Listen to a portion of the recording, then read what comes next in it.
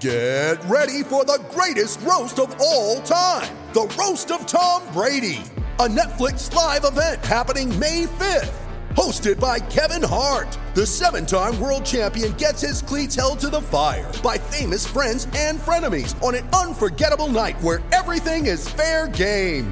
Tune in on May 5th at 5 p.m. Pacific time for the Roast of Tom Brady, live only on Netflix.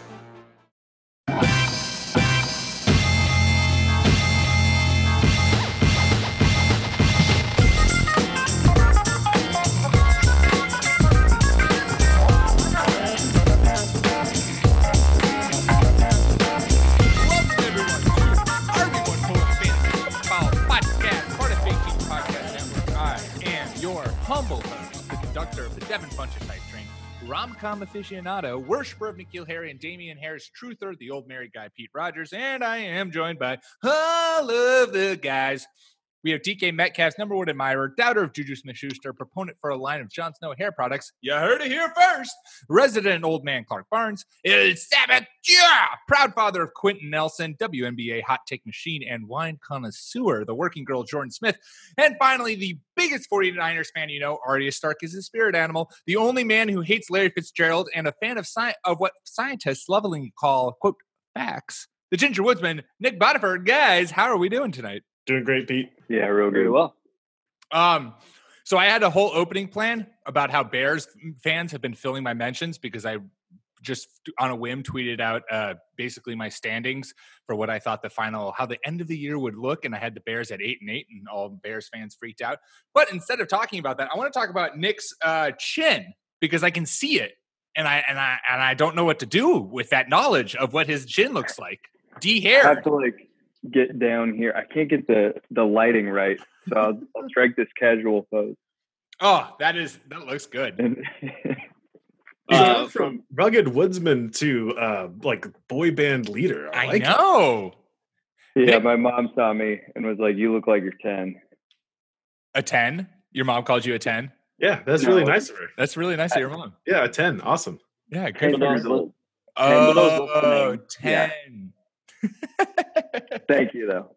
I thought your For mom those listening, this is a audio medium, and we're talking about Nick having a fully clean shaven face. You mean that is what's going on not joining us right now, seeing what we're seeing? Man, we really need to get our technology stepped up. Yeah. Well, it looks good, Nick. It looks good. Was it just a weather thing? Yeah, I grew the beard basically to impress the girlfriend right when we started dating. She, after a few cocktails with her friend, texted me and was like, "You should grow a beard," because she likes beards. And so I grew a beard. You worried that she's not going to like this new change? I was a little worried we had to sit there. No. I had to have a real conversation about it. And I said, look, this is what's best for me. I need to get rid of this. No, they're just, Clark, I salute you, man. Beards are hard to take care of. You have to trim them. You have to talk to them. You have to put oil in them. It takes a long time. You got to trim it, but that's it.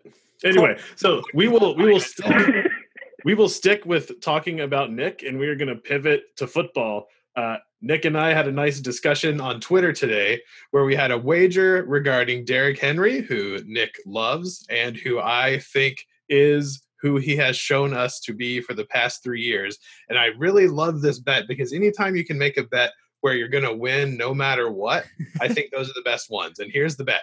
I bet Nick that he will not start his love, Derrick Henry, more than 8 times this season on any of his fantasy teams. And the great thing about this bet is either Nick will be right and I will be wrong about a player, and I'm wrong about lots of players all the time. We guess the people that are best at this are right 60% of the time. Or when Derrick Henry has 97 yards and 1 catch for 6 yards through week 2, Nick's going to have to decide, am I going to do what's right for my fantasy team and give Clark the smug sense of satisfaction that I know he's just waiting for? Or am I just going to be stubborn and start Derrick Henry and tank my season? I feel like I've already won. Clark is a happy man right now. And you got the best beard on the podcast now, Clark. It's a win-win on every level. Best beard now. Come on, guys. That's not be silly. I'm just ready for Jordan to start fighting in the category.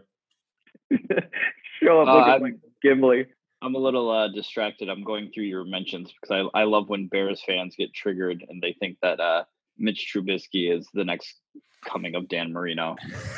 Yeah, I got a few. It's all thanks to Jeff Berkes, who's been on the podcast before over at Windy City Gridiron. I think that's what they are, the SB Nation's Bear site. He quote tweeted it and was like, "This is the craziest NFC North I've ever seen," having the Bears at 8-8. But so now I've got plenty of Bears fans in my mentions. So well, we're doing the NFC fantasy preview as the actual plot of this podcast, what we're actually doing today. And just like how we did the AFC, we had a 3-minute time limit on each team, which we will start pretty soon. And well, to all those Bears fans who are in my mentions, here's what our turning the page sound will be. The Bears will go 8-8 this season. So there you go, Bears. You can't argue with that. So robots, no. Robots can't lie, especially Australian robots. Australian female robots are known to be the most honest of all robots. That's true. It's true. These are facts. Right, Nick? Can you back me up on these facts that I'm laying out right now? That's a generous labeling of the Australian robot. Is that what that was? Yeah. Here, do you not hear her Aussie accent? The Bears will go 8-8 this season. The Bears By the will way, go 8-8 this season. Speaking of Australian robots, you can program your direction giving device to an Australian accent, and I highly recommend it. I want, just as we're talking about how we're going to get on and start talking about football, I want to be able to program it to any voice. I want like The Rock to give me directions, or Stephen A. Smith to be like, "You missed your turn." Anyways. Robin Williams had a bit about this. So what we should do is talk about football, and then everyone should go listen to his bit. Stand-up. Sounds good. All right, so let's get right into it. We're going to go through all of the teams in the NFC. If you haven't heard our AFC fantasy preview, make sure you go do that. And we are now doing the NFC. We're going to each team, and we're going to give a sleeper slash buy and a sell. We're going to start in the NFC South, and we'll start with you, Nicholas, whom I believe you have the New Orleans Saints. So who are you buying and or selling on the Saints? So this is not a new name. We've talked about him a lot. Latavius Murray. He's going off the board as the running back 24. But I did a little more digging because I wanted to have some concrete facts to throw at you guys and have you tune out while you're listening. So in between 2015 and 2017, his carries in the red zone finished 9th, 7th, and 4th. Inside the 10, 6th, 7th, and 4th, and inside the 5, 13th, 6th, and 5th. So that's multiple coaching staffs continuously feeding this guy the rock, even though he's not the primary running back. He has a talent. Sean Payton has an excellent eye for talent. Latavius Murray is going to get over 10 touches a game, and he's going to get them in great field position. This guy is a standalone flex play, if not an RB2, and has RB1 upside should something happen to Alvin Kamara. Yeah, I like it.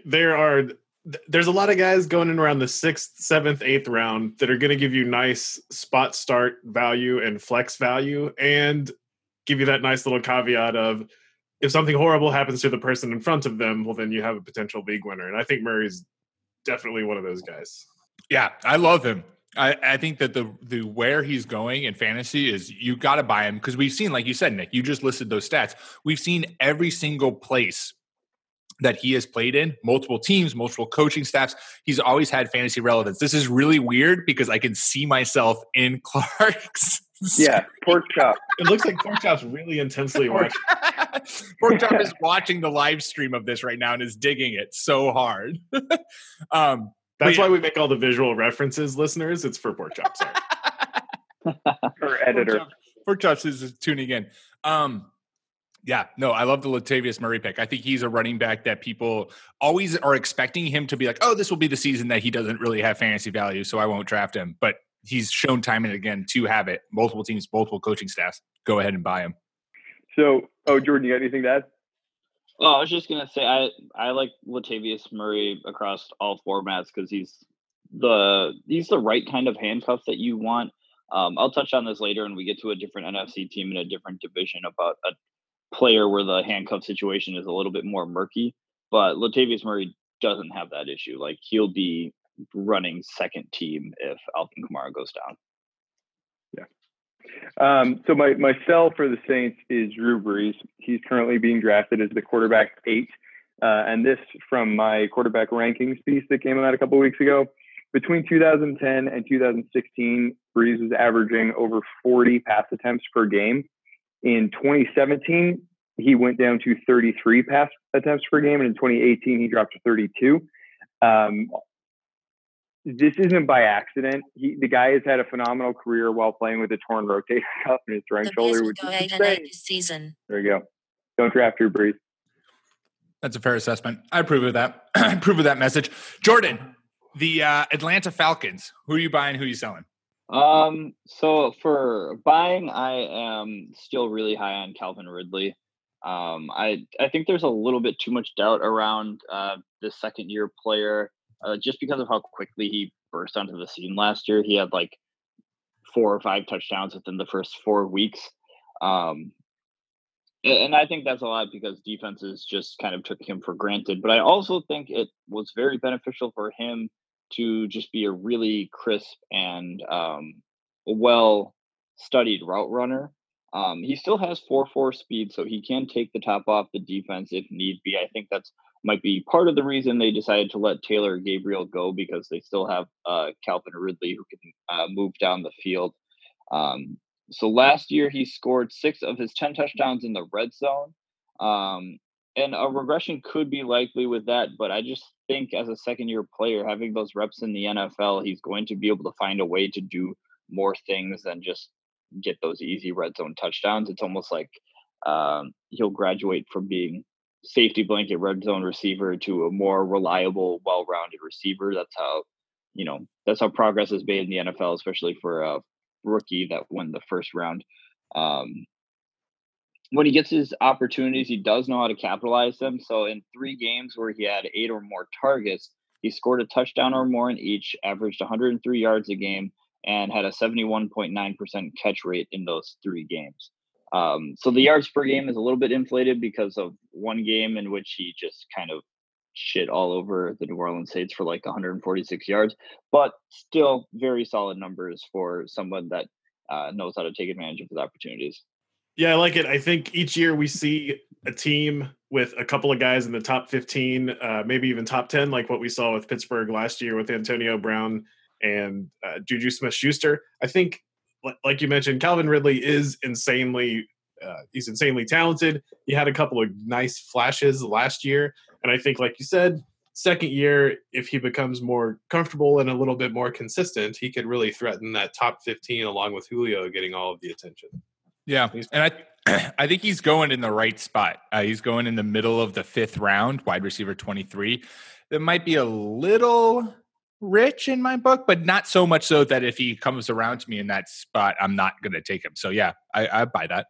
He's kind of tough for me. I think he's a really good route runner, and I just wish his situation was a little bit better. In the preseason, he's been running more as the 3rd receiver. Like when they drop into 2 receiver sets, Sanu has been taking a bunch of reps instead of him. That doesn't mean that he won't outproduce Sanu just by, popping off in the slot. But I do like him a lot as a player, and he's someone who I would take a flyer on in the 5th. The Bears will go 8-8 this season. Perfect timing. We're sticking hardcore to the time this round since the AFC fantasy preview took an hour and a half to get through. Clark, Tampa Bay Buccaneers. Bruce Arians is back. Who are you buying? Who are you selling? Okay, I'm gonna try to do the buy and sell all at once. These are pretty simple. Everybody's really excited about Chris Godwin in Tampa Bay, and they should be. I think that he's very good, but I think that we're, to steal a phrase from Chris Harris, living in the echo chamber of getting excited about Chris Godwin and then talking about how excited we are about Chris Godwin, and then getting really excited about how everyone's talking about Chris Godwin. And I think the obvious play here is Mike Evans, who's been in the league for several years, been in the league for a few years with Jameis Winston, is an absolute monster. And it seems as though he's going in the 2nd round, but he's going behind a lot of really questionable running backs. Like I've written a couple of down here and I can't find them. You should just definitely be taking Mike Evans, near the end of the 1st round, back end turn around the beginning of the second. He's an absolute monster. And to sell, I've been trying to figure out whether to draft Peyton Barber or Ronald Jones, because I think, like, boy, if I can just nail that backfield, I'll have a starter. And then I thought about it more and thought, why would I do this? Neither one of them is very good. It looks like they're going to be splitting time, and the backfield was atrocious last year, and not too much has changed within their run game, at least. So someone may accidentally fall into the end zone 8 or 9 times, but good luck trying to guess who it is. This looks like a split, and so I'm just selling both of the backs in Tampa Bay. Yeah, I think that's smart. Especially, I agree with you that it's something where it's like, God, if I could get the right person, I hit the jackpot potentially. But it's like, do you want to go through that process? And do you want to burn a pick on someone who you're not certain about in those rounds? Or do you want to find someone who you are 100% on? I saw the dumbest tweet I saw today, despite all of the Bears mentions I was getting. Dumbest tweet I saw today was someone tweeting out Mike Evans, the reverse carrot Chris Godwin, basically implying Chris Godwin's better than Mike Evans. And I think I can't tell if it was actual football or a fantasy football prospect. And I was just like, this is a garbage take. Please delete your tweet. I really like Mike Evans. Oh, go ahead. Oh, I was just going to say that we were really high on Chris Godwin last year. And I think it may have hit its nadir already. Like it's over with. Find a new fantasy draft crush that you don't think everybody else knows about. Be unique. Draft Mike Evans. He's a badass. I think Chris Godwin will beat out Calvin Ridley on a statistical. He's going to have more fantasy points than Calvin Ridley. What I want to say about Peyton Barber is that he's been taking almost double the snaps with the first team that Ronald Jones has, and that does tell us something. He's going off the board at an ADP of 107, and he's the RB 41 for the guy who could fall into the end zone 8 or 9 times, as you said, Clark, in the Tampa Bay offense. I'm more than happy to take a flyer on him that late in the draft. Yeah, the snap count or the touches is a good indicator too, because you especially if you could just get him and he puts forward a decent production for the first 5 or 6 weeks. Eventually, they're going to have to go to Ronald Jones, but the hope is that maybe you can get a little bit out of Peyton Barber while he's still doing something. The Bears will go 8-8 this season. Certain for the Buccaneers offense. All right, I'm closing out the NFC South, and I am going to set the timer for me right now. Bink. Carolina Panthers. I picked the Carolina Panthers just so that I could politely tell everyone to don't overthink it. Buy Christian McCaffrey. He's my number 1 running back this year. In the last 2 seasons, he's averaged 158 carries, 93 receptions, and 10 total touchdowns for each of those seasons. He's seen his workload take a drastic uptick from season 1 to season 2. Who knows what he's going to do in season 3? I am buying him everywhere, so don't overthink it. If you have the chance to get him, get him. My sell is I'm selling DJ Moore, and this is a very sexy narrative on fake teams to hate DJ Moore, and I just kind of want to slide my way into it. And it's not hate. It's not hate so much as it is Moore's going at the top of the 6th round, and I can get Curtis Samuel at the basically back end of the 7th, beginning of the 8th. I don't think that there's really a difference between the two guys in the Panthers offense. I think if anything, Samuels is going to be the number 1 guy, just what we've heard out of camp, what we've seen so far. And so if I can get basically the same production as DJ Moore 2 rounds later, or even a better production, I'm 100% taking that. So it's not that I don't trust DJ Moore. It's the fact that there are better options that I'd rather have in that Panthers offense. I like TJ Moore in the 6th round. That sounds very, very intriguing to me. I would take him in the top of the 5th. Really? What do you think? Why do you think why do you think DJ Moore? Do you think that he's just going to be the clear-cut number 1 guy and he's going to put much more production than Curtis Samuel? For me, I feel like all the talk for Curtis Samuel is that he's finally becoming more than an athlete, which to me, I mean, that can mean a lot for a young player. But in my opinion, I always thought DJ Moore, and it was kind of cliche during the draft time because both of these guys are out of Maryland, but he always had a pretty striking resemblance to Stephon Diggs. So I think if given the opportunity, he'll be able to produce quite well. And I don't think one is going to eat into the other one's productivity at all. Because it's like those two, Christian McCaffrey, old Greg Olsen, like it's not a very crowded receiving room. So no, that's fair. I love the McCaffrey love. He with Zeke holding out, he is creeping up my board the tiniest of bits. Just as long as he's not your number one running back, Clark, because we all know he is number 2 behind Alvin Kamara. Thank you very much. God. So buy Latavius Murray because Alvin Kamara is about to miss a lot of time. If we just established he has standalone value. Yeah. McCaffrey's my RB1, and I do prefer Curtis Samuel over DJ Moore just because he and Cam are having a more in sync camp. Although I'm into both receivers, I'd be happy to have both. Go 8-8 this season. All right. We're moving on to the NFC West now, and I will start us off again, doing a little back-to-back. 49ers, San Francisco 49ers. Hopefully we see a perfect Kyle Shanahan offense with Jimmy Garoppolo fully healthy, under center, that whole 9 yards. My buy for this team is kind of a sleeper. It's Marquise Goodwin, who's going wide receiver 62, going at the beginning of the 14th round. I'm not sold. Everyone seems like pretty locked in on Dante Pettis being the number one guy behind George Kittle, obviously, in San Francisco, or enough so that they're willing to draft him. I mean, I think he's going in like the 6th round. He's going around with DJ Moore, I believe. I'm not sold on that. I wouldn't be surprised if Goodwin is a top 40 receiver this year. I could see him thriving. I mean, we've seen him thrive in Shanahan's offense. We've seen him put up big numbers. And I think with a quarterback who can actually hit him down the field, we're going to see more of that. And you're just getting him at such a discount. Why not? My sell is, I mean, I didn't want to be vague enough to be like the entire 49ers backfield, because who knows who's going to be touching the ball. But I think it's going to be specifically Jerick McKinnon. It's sad because he tore his ACL at the beginning of last season, and maybe if he had had the whole season healthy, he would have come into this year with we would have had a lot of trust and faith in him.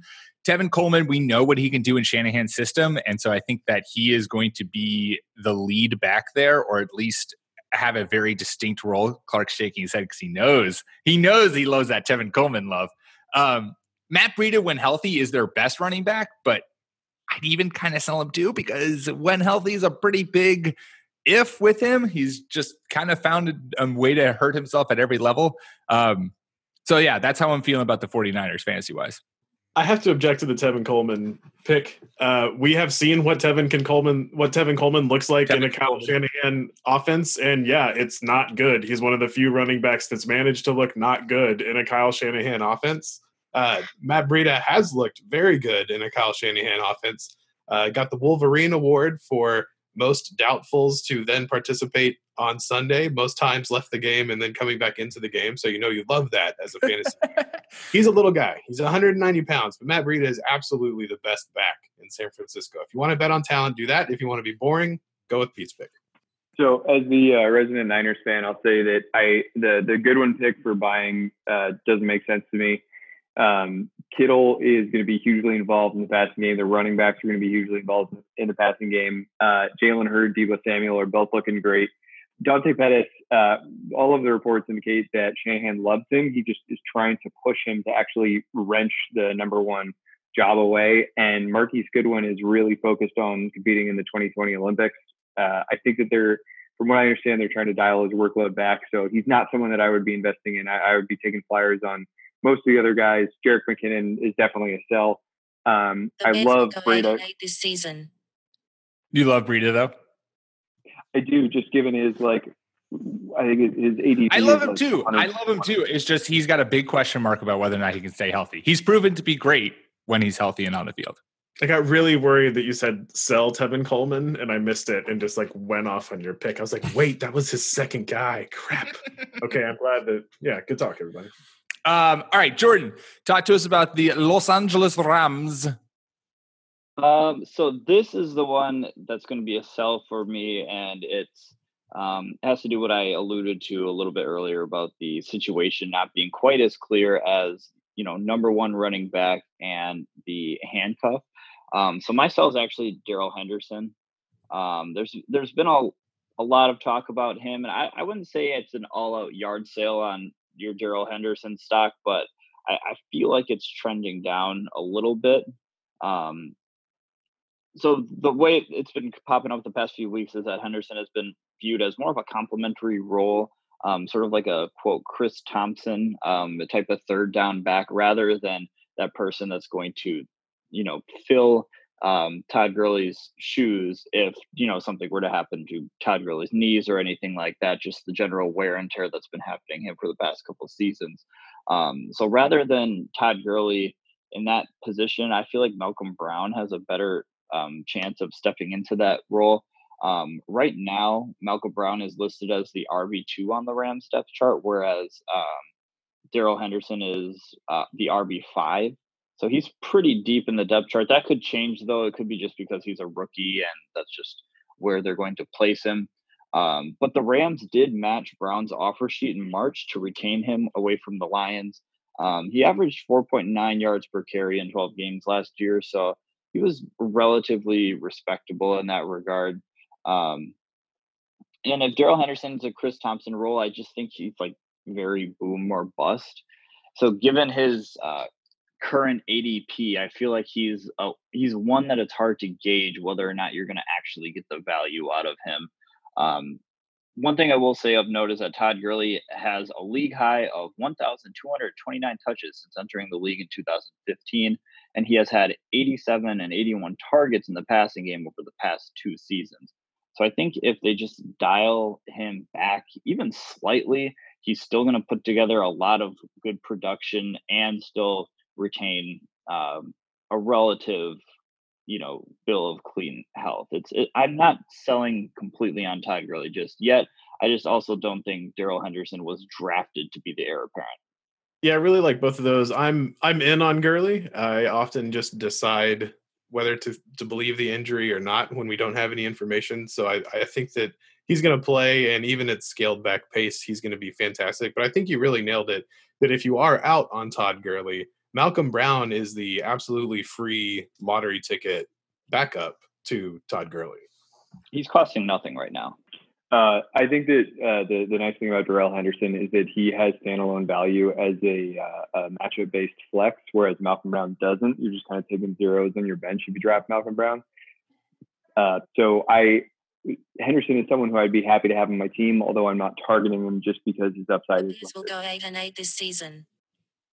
Nick, I'm sorry that this keeps going off when you're making your point. Nah, man, I'm trying to keep it as concise as possible. I know. This is good. We're being a quick, concise podcast. We're almost halfway through already, you guys. All right. Well, Nicholas, why don't you take the time to talk about the Arizona Cardinals? So what's funny is in the Slack channel, I took my name off the Seahawks because I didn't want Clark to just smash the good name of the Cardinals, but they've been pretty rough to watch in the preseason, so I'm not so sure I really like this pick anymore. Anyway, Nick is regretting all of his life choices right now. So I've been really, really high on Christian Kirk, and the reason is a long, long time ago, Evan Silva checked out Kingsbury's offense, and what the conclusions that he drew from it are the starting slot receiver is the main weapon in the primary weapon in the receiving game, and that they're often undersized guys like Christian Kirk, who's he naturally played slot receiver in college, and he tips the scales at 200 pounds. He's like 5'10". He's the perfect Cliff Kingsbury slot receiver. So seems like this is going to be great. However, he's only been playing like half of the first team reps in the slot. So it's kind of unclear if he's actually going to lock down that, effectively the number one pass catching role. He is my buy. I would still be happy to take him if I'm going running back heavy early, but I'm going to continue to explore other options if that's the case. For these reasons, my sell would be Larry Fitzgerald, because I hate him, one, but two, he's just more of an outside receiver in the Kingsbury offense. He likes the big guys on the outside. And I just think that there are a few other guys in his ADP area that I prefer. I like Christian Kirk. He's fun. I feel like I jump in on every one, but okay. I'm not going to overreact to the Cardinals having a good game in the first preseason, and I'm not going to overreact to them having a bad game in the second preseason game. But I do think that we have already overreacted too much, putting Kyler Murray so high, and I think that has infected our rankings with everyone else. I think that David Johnson is going to take a step forward just because the offense, I don't think it can technically be as bad as it was last year, but I am worried about all of the receivers. And while I love Larry Fitzgerald, I do think Nick makes a good point of he may not be a great fit. It may be It may finally be the year. This is all going to be so new. I mean, it's going to be tough to bet on anyone other than the guy you love, who for me is Christian Kirk, in this Cardinals offense. Yeah, I feel like outside of David Johnson and Kyler Murray, I'm not touching anyone else in this offense. I'm happy to keep eyes on them, and if any of them develop, maybe in some of the leagues, a lot of them or all of them fall through and make it onto the waiver wire, then yeah, I'm going to watch and see if anyone like blossoms. But I have a hard time convincing myself to invest draft picks into anyone in the Cardinals offense, just given from what we've seen, and just there's no one there who like entices me so much so that I need to have them on my team. Go. I don't even need to ring the alarm. We're moving on. Clark, final team in the NFC West. The Seattle Seahawks. Nick's not his old Seattle Seahawks. He's moved on by his 49ers are here to stay. His Seahawks were another day yesterday. Clark, what do you got? Who are you buying? Who are you selling? So this is something people have been hearing all summer. You should buy Tyler Lockett. God damn it. His value might get ruined before the season starts. It looks like there's a lot of hype being generated around Tyler Lockett, and I don't think it's just because, like, I know he's a favorite of the podcast. It's not just because we're so clever. It's just because it's so obviously a good pick. Like, we have this amazing wide receiver going into his fourth year. He's going to be the top guy there. He's grown each year in becoming more dynamic. He's playing with one of the best quarterbacks in football. And even if Seattle only throws the ball 425 times again, that's still a ton of passes for one or two wide receivers. So all this they're going to run nonsense is nonsense. Now, the sell is tough. So I just picked someone, and it's Rashad Penny, I guess. And it's really more of an endorsement of Chris Carson. I think they are going to run enough for both of these guys to have value, but Pete said a buy and sell for each team, so I said it. And I can't say DK Metcalf because yeah. Well, he's injured. He's getting knee surgery, isn't he? He's fine. He's fine. Sorry, I apologize. He's fine. Everyone draft DK Metcalf number 1 overall. Go ahead, Nicholas. Yeah, I'm kind of selling Penny too, just because he's looked so bad. I initially would have had him a lot higher as like a weekly flex play, but now even that's making me a little bit nervous. And Carson just is awesome. Tyler Lockett is going to be a phenomenal receiver. He's a total fucking steal. The number one pass catching option in Seattle is the slot receiver. He's taking over the slot. Last year, he balled the fuck out when Doug Baldwin was on the sideline. So go get Tyler Lockett. Yeah. I think that's the biggest takeaway from this section of the Seattle Seahawks is Tyler Lockett is perfectly valued. In fact, could possibly be undervalued right now. We're not hyping him up. We're saying bad, negative things about him. Don't let his ADP rise, but you should be drafting him everywhere impossible. Yeah, just want to insert real quick. Don't overthink drafting Tyler Lockett. He and Russell Wilson have a telepathic connection, and Wilson had the highest DVOA among quarterbacks when throwing to the slot last year. Perfect. Them's the facts. To quote the great Nicholas, who loves science and facts. Dem the facts. Noted fact lover. Oh, delightful. Guys, we're cruising. I love this. All right, we're going to take a quick break cruising for some. This is Sorry. why this podcast go long, because people make side jokes and then I just laugh for like a solid 30 seconds of just me laughing on air. We're going to take a quick ad break, but don't go anywhere, obviously, because we still have 2 more divisions to talk about. And after the break, we're going to find out Nick's thoughts on James Franco's new movie, Zeroville. You ready? Showtime. On May 3rd, summer starts with The Fall Guy. Let's do it later. Let's drink a spicy margarita. Make some bad decisions. Yes! Audiences are falling in love with the most entertaining film of the year. Fall Guy. Fall Guy? Fall guy. That's what the poster said. See Ryan Gosling and Emily Blunt in the movie critics say exists to make you happy. Trying to make it out? Nope. Because I don't either. It's not what I'm into right now. What are you into? Talking. Yeah. The Fall Guy. Only in theaters May 3rd. Rated PG-13. With threats to our nation waiting around every corner, adaptability is more important than ever. When conditions change without notice, quick strategic thinking is crucial. And with obstacles consistently impending, determination is essential in overcoming them. It's this willingness, decisiveness, and resilience that sets Marines apart. With our fighting spirit, we don't just fight battles, we win them. Marines are the constant our nation counts on to fight the unknown. And through adaptable problem solving, we do just that. Learn more at marines.com. We're back. Nick, tell me all of your deepest impressions of James Franco's new movie, Zeroville. Right. So initially I was a little bit worried, but it's about a mathematician who discovers the number 0. And Whoa. I like facts. So So I'm going to watch his movie and find out if that's what it's about. perfect. I love it. It's not, but good for you, Nick. I No, I actually love have no those. fucking idea what it's about. The I don't either. trailer gives you nothing from it. You just I didn't see the trailer. I didn't know it was a movie. yeah. I love a good movie that's just like super niche. Just like, here's a movie for people that love math. This is for you. We're making this for you. I lied. All of that was a lie.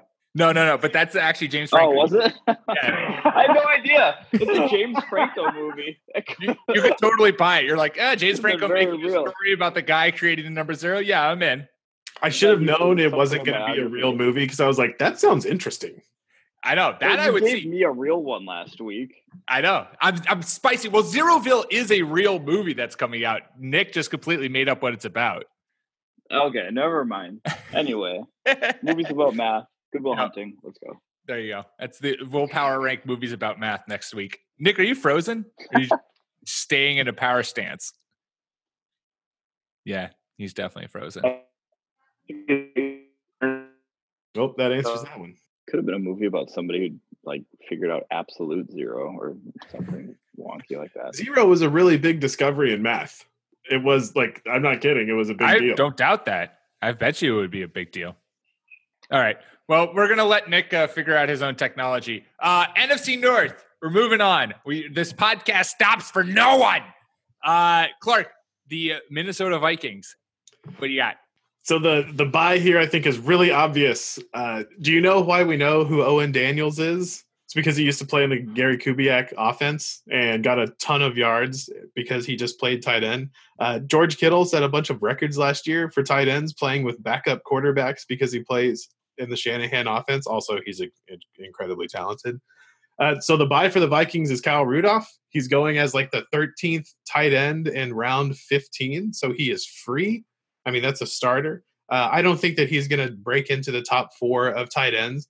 But my strategy on tight ends this year is you either draft the top 4, which is Kelsey, Kittle, or Ertz in whatever order, or Hunter Henry. That's like my fallback. And if I don't hit on any of those guys, I'm waiting for Kyle Rudolph because you can, and he's going to put up good numbers. Not spectacular, but good. You're going to be better than 50% of your league at tight end most of the year.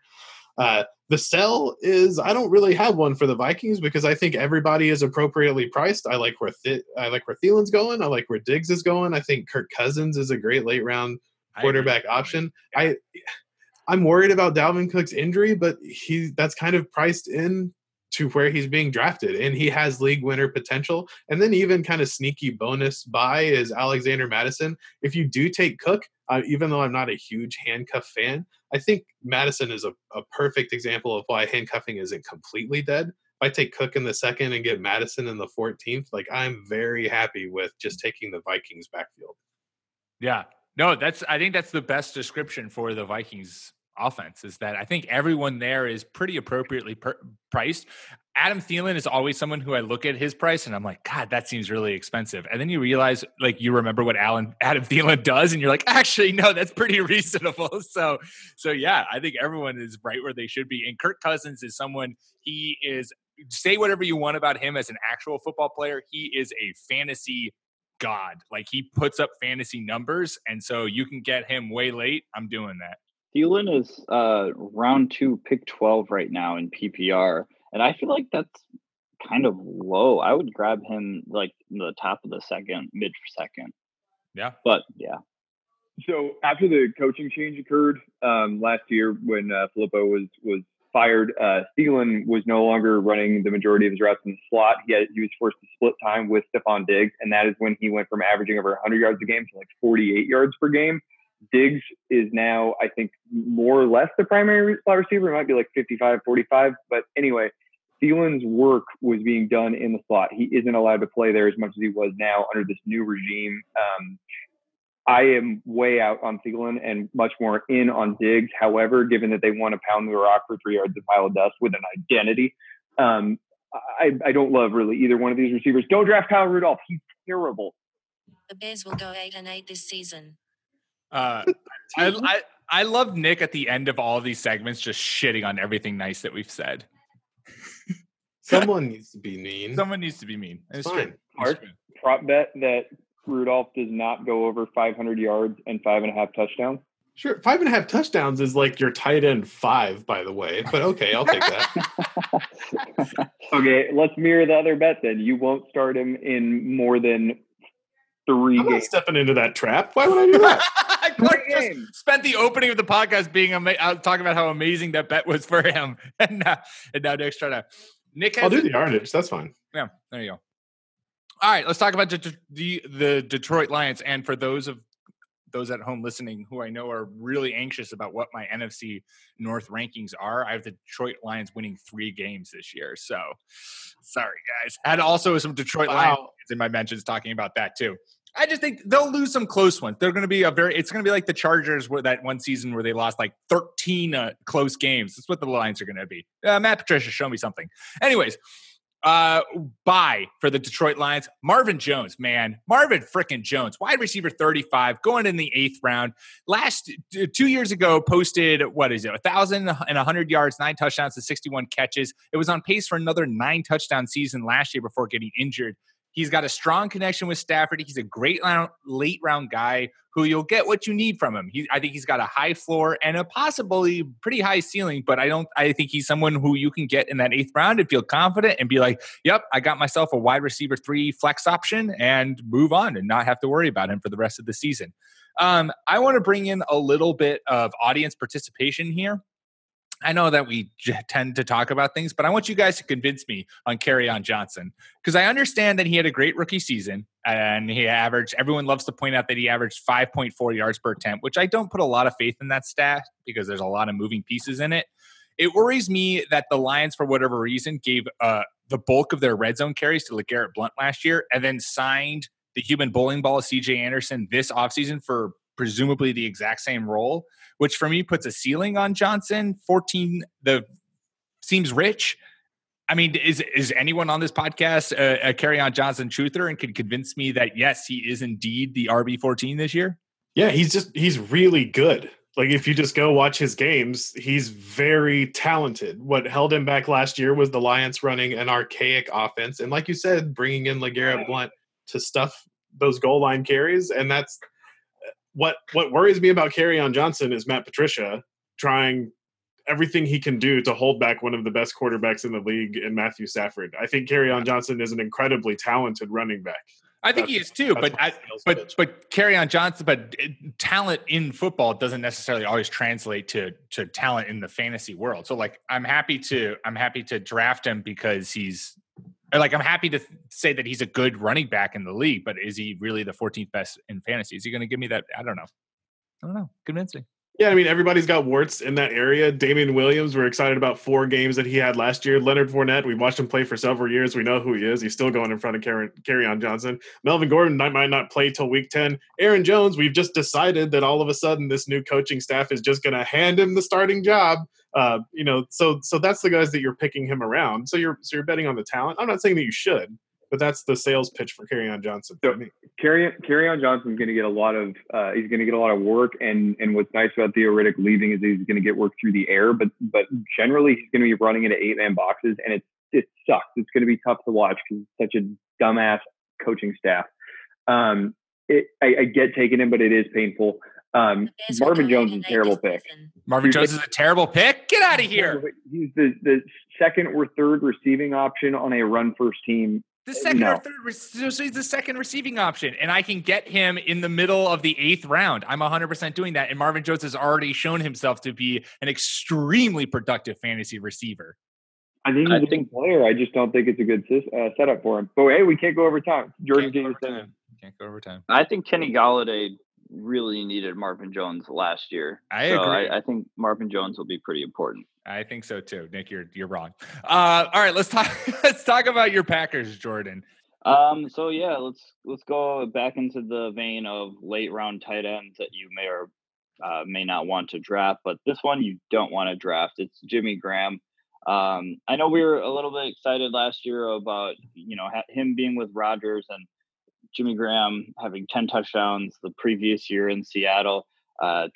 Doesn't matter. I don't think the year of extra chemistry work is going to benefit Jimmy Graham the slightest. So I did a thing on Graham, and I looked at offenses in which LaFleur was involved over the past 3 years. So when he was QB coach in Atlanta during the 2016 season, OC for McVay in 2017, and OC for Mike Vrabel for the Titans in 2018. Some through lines with all those offenses. No single tight end surpassed 300 yards and 45 targets. Only the Falcons featured a tight end who was close to 32 years old, which is how old Jimmy Graham is this year. That's Jacob Tamme at 31. And he went for only 22 catches, 210 yards, and 3 touchdowns. Side note, Delanie Walker was 34 last year, and he was supposed to be heavily featured in the Titans offense, but we don't have the benefit of that because Delanie Walker got hurt almost immediately because he was 34 years old. And each offense had a running back who had 65 or more passing targets, including Todd Gurley's whopping 87 targets in 2017.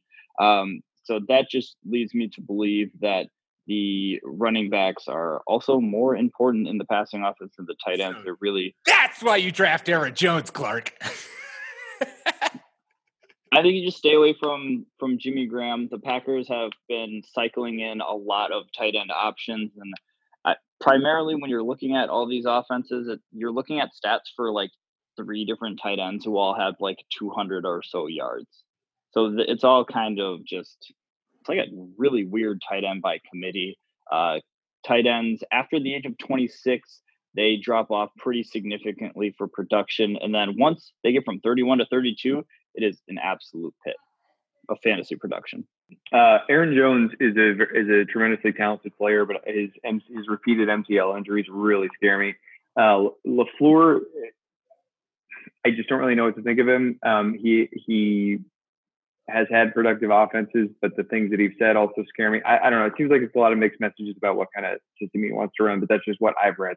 I do think that we should all be targeting Geronimo Allison, though. He's going to be taking over the slot, and Rodgers loves throwing there. Obviously, Devontae Adams is like the wide receiver 1, 2, or 3, depending on who you listen to. But yeah, go get yourself some Geronimo. And personally, I'm just going to hope that Aaron Jones is gone. You meant Marquez Valdes-Scantling, right, Nick? You just mispronounced. Running on the outside. You mispronounced his name, right? No. Marquez Valdes-Scantling is. I love MVS, but he's no longer running primarily out of the slot, and that sucks. I wish it was him, but because it's Geronimo Allison, I'm going him. I'm not taking your stat. LaFleur will run a lot of similar concepts to Kyle Shanahan and McVay. A lot of them run some of the same route patterns for Cooper Kupp and George Kittle in the slot. Bears will go 8-8 this season. Geronimo, not Jimmy. All right. Speaking of the Bears, we're finally getting there. Also, I have the Vikings winning the NFC North with a 13-3 record, and then I think the Packers were 12-4. So just an update on what the NFC North is according to my predictions. The 8-8 Bears. Nick, who are you talking about? Who are you buying? Who are you selling? Borrowing from the phenomenal work of Scott Barrett in his recent 96 Facts article. This is directly from him. Since we began tracking college players in 2014, only twice has a running back eclipsed 100 missed tackles forced in a single season. Both times it was by David Montgomery in 2017 and 2018. That's insane. That's a statistic that carries over from the college to pros. And I know that he's not an outrageously good athlete, but he did manage to hit all of like the necessary running back thresholds. The dude can play. I am extremely high on David Montgomery and think that he is a rock solid RB2, if not better. Yeah, go get yourself some David Montgomery. Sell, I honestly don't see one. I think everyone's pretty appropriately priced. Maybe Allen Robinson. He's going off the board as the wide receiver 31, but I really like. I think that the Bears offense is sort of. Outside of David Montgomery, it is well assessed by the drafting public. I had David Montgomery in my notes for your buy when I was making my notes. I knew that was who you're going to talk about. And it's because you're right. It's who you should be targeting from the Bears. Yeah, I have zero interest in any Bears pass catchers because I've seen them play. But I love the David Montgomery pick. I'm on board Allen Robinson, man. I'll ride that train because I'm just hoping that what we saw against the Eagles, excuse me as I have my dinner in my mouth, but I got too excited. I couldn't pass up this opportunity to talk about Allen Robinson. What we saw against the Eagles in the playoffs, I'm just hoping that was like a stepping stone to seeing Allen Robinson, A, become fully recover from his ACL, and B, the wide receiver we saw for that 1 year in Jacksonville, which I understand was 1 year, and that was a while ago. But B, hopefully show that he can carry the load as a number one receiver and have Matt Nagy and Mitchell Trubisky trust him on that. And I think he's going appropriately. I think I would take him even maybe a little bit higher than where he's going, but he is someone who I have a lot of excitement for this season. Yeah, David Montgomery is probably a solid RB2, and he better be good at being able to force missed tackles because that offensive line could be an Achilles heel for the Bears this year. Well said, Nicholas. You 30 seconds were left on your clock. You got it through, and everyone had their points. Moving along, NFC East, our final conference division thing. My goodness, Jordan. We'll start with you, Jordan. Washington Breadsticks. Talk to me. This one was tough. This was only going to be something that the team that I picked because I have one guy in mind, and it's a buy, and it's Trey Quinn. I am all aboard the Trey Quinn hype train. There's not much to be excited about for this Washington Breadsticks offense, but I really do like the former Mr. Irrelevant out of SMU. He is basically slotted in for the slot wide receiver position. Jay Gruden was saying this like literally back in June. He's going to be taking over for Jamison Crowder. He's been getting a lot of love from teammates and rave reviews. He was injured for a couple times last season, but hopefully if he stays a little bit durable, he can get some playing time and he can really surprise some people. He's basically going undrafted. So, if you're doing some waiver wire tinkering before the season, or you're just a dedicated Washington fan, you can pick up Trey Quinn. And he did break out in a game last year. I don't know if you guys remember. Good old Cowboys game. 9 catches, 75 yards, 1 touchdown, and 1 really great Michael Scarn celebration. Oh, that's who we're talking about. Now I know exactly who you're referencing. It's basically him and nobody else catching balls. So yeah, he's gonna just eat up a bunch of targets in the slot. I don't think that they're going to be very high value targets. So definitely favor him in PPR or half PPR over standard.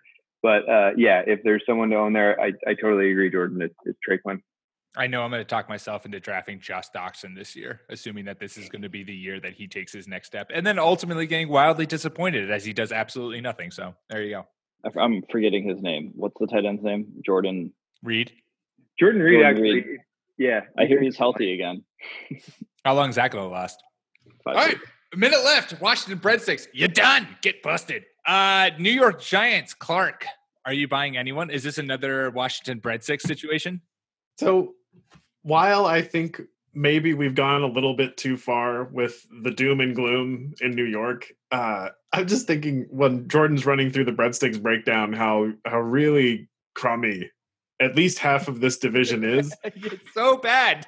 So this was hard. I mean, Saquon Barkley is amazing. And I think that he's more talented than David Johnson. Of course, that's not taking anything away from David Johnson, but we saw what being on a truly horrible team can do to a running back. So I'll still take Saquon Barkley 4th, but now he's 4th because I just really don't think that the Giants are going to be that good. So I guess that's a sell for the Giants. To be so talented and to be such a breadwinner workhorse back and to not be the number 1 overall pick is a huge condemnation of what we think or what I think about the Giants. Sterling Shepard's an okay value. He's going in the 9th. I think that he's a good player. And even though I'm not really high on either Eli or Daniel Jones, if they're just competent, I think that they can carry him to a flex wide receiver 3 season. But I feel like the Giants they're just not going to be very good. I'm not excited. Evan Ingram, maybe. I don't know. Don't care for him. If if Shermer gets his way, and it seems as though he is ready to put Daniel Jones in, if he gets his way, then I think that Sterling Shepard becomes someone who you could regularly consider as a flex option. I think that either way, Evan Ingram eats just through pure disgusting volume, but like his looks aren't going to be good. They're not going to be on target. It's going to be really, really ugly. I think Evan Ingram has value because the tight end market is so thin. Right. Yeah. I mean, if you're looking at that kind of 3, maybe foursome right behind the top 3 guys, OJ Howard, Evan Ingram, Hunter Henry, and maybe you can include Eric Ebron in that group. I like Evan Ingram above all those guys. And I think it's partially because of that disgusting volume that Nick so lovingly described it as. I just want to say you can't include Eric Ebron in that group. Oh, okay. Sorry. I apologize, Nicholas. I like Evan Ingram. Save it for tight end week, Jordan. Oh, I drafted him 2 years ago, and he helped me out. I like him. Yeah. Special relationships. They always matter, and they always last. Sentimental. Exactly. The Bears will go 8-8 this season. All right. Out of time. Dallas Cowboys. That's who I'm talking about. And you thought I was going to use this as just a platform to spread my Amari Cooper propaganda, but no. I'm going to spread some love for the $40 million man. There are 3 QBs in the top 10 of fantasy quarterbacks for the last 3 seasons. Drew Brees, Russell Wilson, and Dak motherfucking Prescott. Need I say more? He throws, he rushes, he is the best running back in the league, a top 15 receiver, and a stud O-line. He's currently quarterback 20. What you doing not drafting him everywhere? And he's on the contract year. Love that little narrative. My sell is, I guess, Michael Gallup. He's a deep threat, seemingly, and we've seen that that's not really Dak's game. See Dez, Bryant. I think it's really, for Dallas, the 3 guys who I'm drafting with confidence is Zeke, Dak, Amari. Everyone else, I'm like, if you show up on the waiver wire, maybe I'll make a move for you. I really, really like your Dak pick. Warren Sharp has them with the, I think, overall easiest or second easiest pass defense schedule through like weeks 1 through 12 or something like that. It's going to be a cakewalk for him. And I don't think he's finished worse than quarterback 11 in his entire time in the NFL. Like, he puts up every year and we just don't draft him. And now he is the easiest schedule passing wise that he's like ever had. Just why you take him everywhere. Draft Dak Prescott. He's going to have a killer year. I like Dak Prescott because if he's QB 20, that means he's probably the second quarterback that you might have drafted as like the guy to sit on your bench who would be a spot start. But with a full offseason of working with Amari Cooper now, and I really like Michael Gallup, who's going to be in his second year this year, who could turn into a stud. I feel like he could end up being the guy that takes over your QB1 position down the road. And there's nothing more there's not a better feeling in fantasy football than finding somebody who takes over a starting role that you drafted in like the 20th plus round. It's so great. All right. Chugging along. Cowboys. All right. Last team, our final team, you guys. We did this in record time. Good for us. Philadelphia Eagles. Nicholas, wrap us up. Let's do this. All right. The bye is very, very easy. It's Miles Sanders. His ADP is number 68. He's going off the board as the RB30. This coaching staff has never had a running back who can actually participate in all facets of the game. That is Miles Sanders. He's an excellent athlete. He's an excellent football player. He can pass protect. He can pass catch. He can run. This guy, Jay Ajayi, was getting touches in like the mid-teens. He is much more talented than Jay Ajayi. This is going to be perhaps a split backfield in the very, very beginning of the year, and it's possible Jordan Howard vultures a couple goal line scores, but Miles Sanders is going to be a real deal RB2 with RB1 upside this year. I think that anyone who's garnering 17 or 18 touches in this offense, with a very smart, well-coached offense, is worth drafting in the 6th round. It's absurd. He should be at least going in the third of the 4th. I'm selling Zach Ertz. His ADP is number 32. He's a tight end 3. His career target numbers are 56, 89, 112, 106, 110, 156. So we see what his actual average probably should be, the 112 or basically a little over 100 targets a year. Last year he went 156, and that's how he's being drafted again this year. However, this is the deepest receiving core of the Carson Wentz era. Alshon Jeffrey, J.J. Arcega-Whiteside, Dustin Aguilar, Deshaun Jackson, Matt Collins, Dallas Goedert, Miles Sanders, Darren Sproles. These guys are all going to be regularly competing for targets, and that's going to be really tough for Ertz to maintain the kind of production that he had last year without the same volume. So I am fading him. I'm buying anybody who is going to get the bulk of the carries in Philadelphia because I think their offensive line is the best one in football. Oh yeah, their first round left tackle pick isn't even going to play because they're so deep. Oh yeah, this is killing so Clark deep right now. I love the Miles Sanders pick. That offense is incredibly explosive. He's a relatively cheap piece for what you're getting. I think he is going to get competition in the backfield, but I think there's going to be so many points to go around that competition isn't going to matter for what you're going to need to pay for him. Yeah, and I like the Zach Ertz call too. I think that he's still going to be.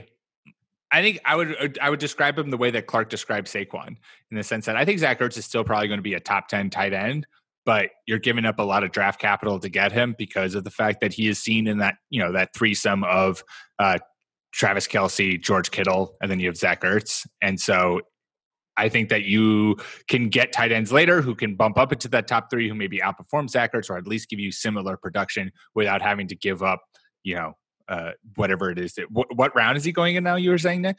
Zach Ertz is going he's going the 37th or 32nd pick overall, so beginning of the third. Yeah, that's a bit rich for halfway through. Yeah, me too. I think of those 3 tight ends, Zach Ertz is the most likely to fall out of the top 3. Agreed. By the end of the fantasy season. Yep. Doesn't mean he will, but yeah. But a little tight end talk. Cool beans. Look at us. Look at us making through the entire NFC in less than an hour and a half. So round of applause for everyone. So top heavy. The Eagles are so good, and they play with the Giants and the Breadsticks. I know. It is abysmal. It is abysmal how bad that division is. Yeah. Yeah, people like to say that the AFC East is the worst division in football, please. It is. They say that because it's true. Is it though? Let's save that for our second AFC East podcast, or whenever that happens. Yeah, we'll debate about that long and hard. All right, make sure to subscribe Fake Teams Podcast on iTunes, Stitcher, wherever you get your podcasts. Follow us on Twitter at RB1 Podcast. Follow myself at Pete M. Rogers. Follow Clark at NFL Clark. Jordan at Jordan_Smith27. Nick at Ginger__Nick without a K. We will be back at you later this week. Until then, peace.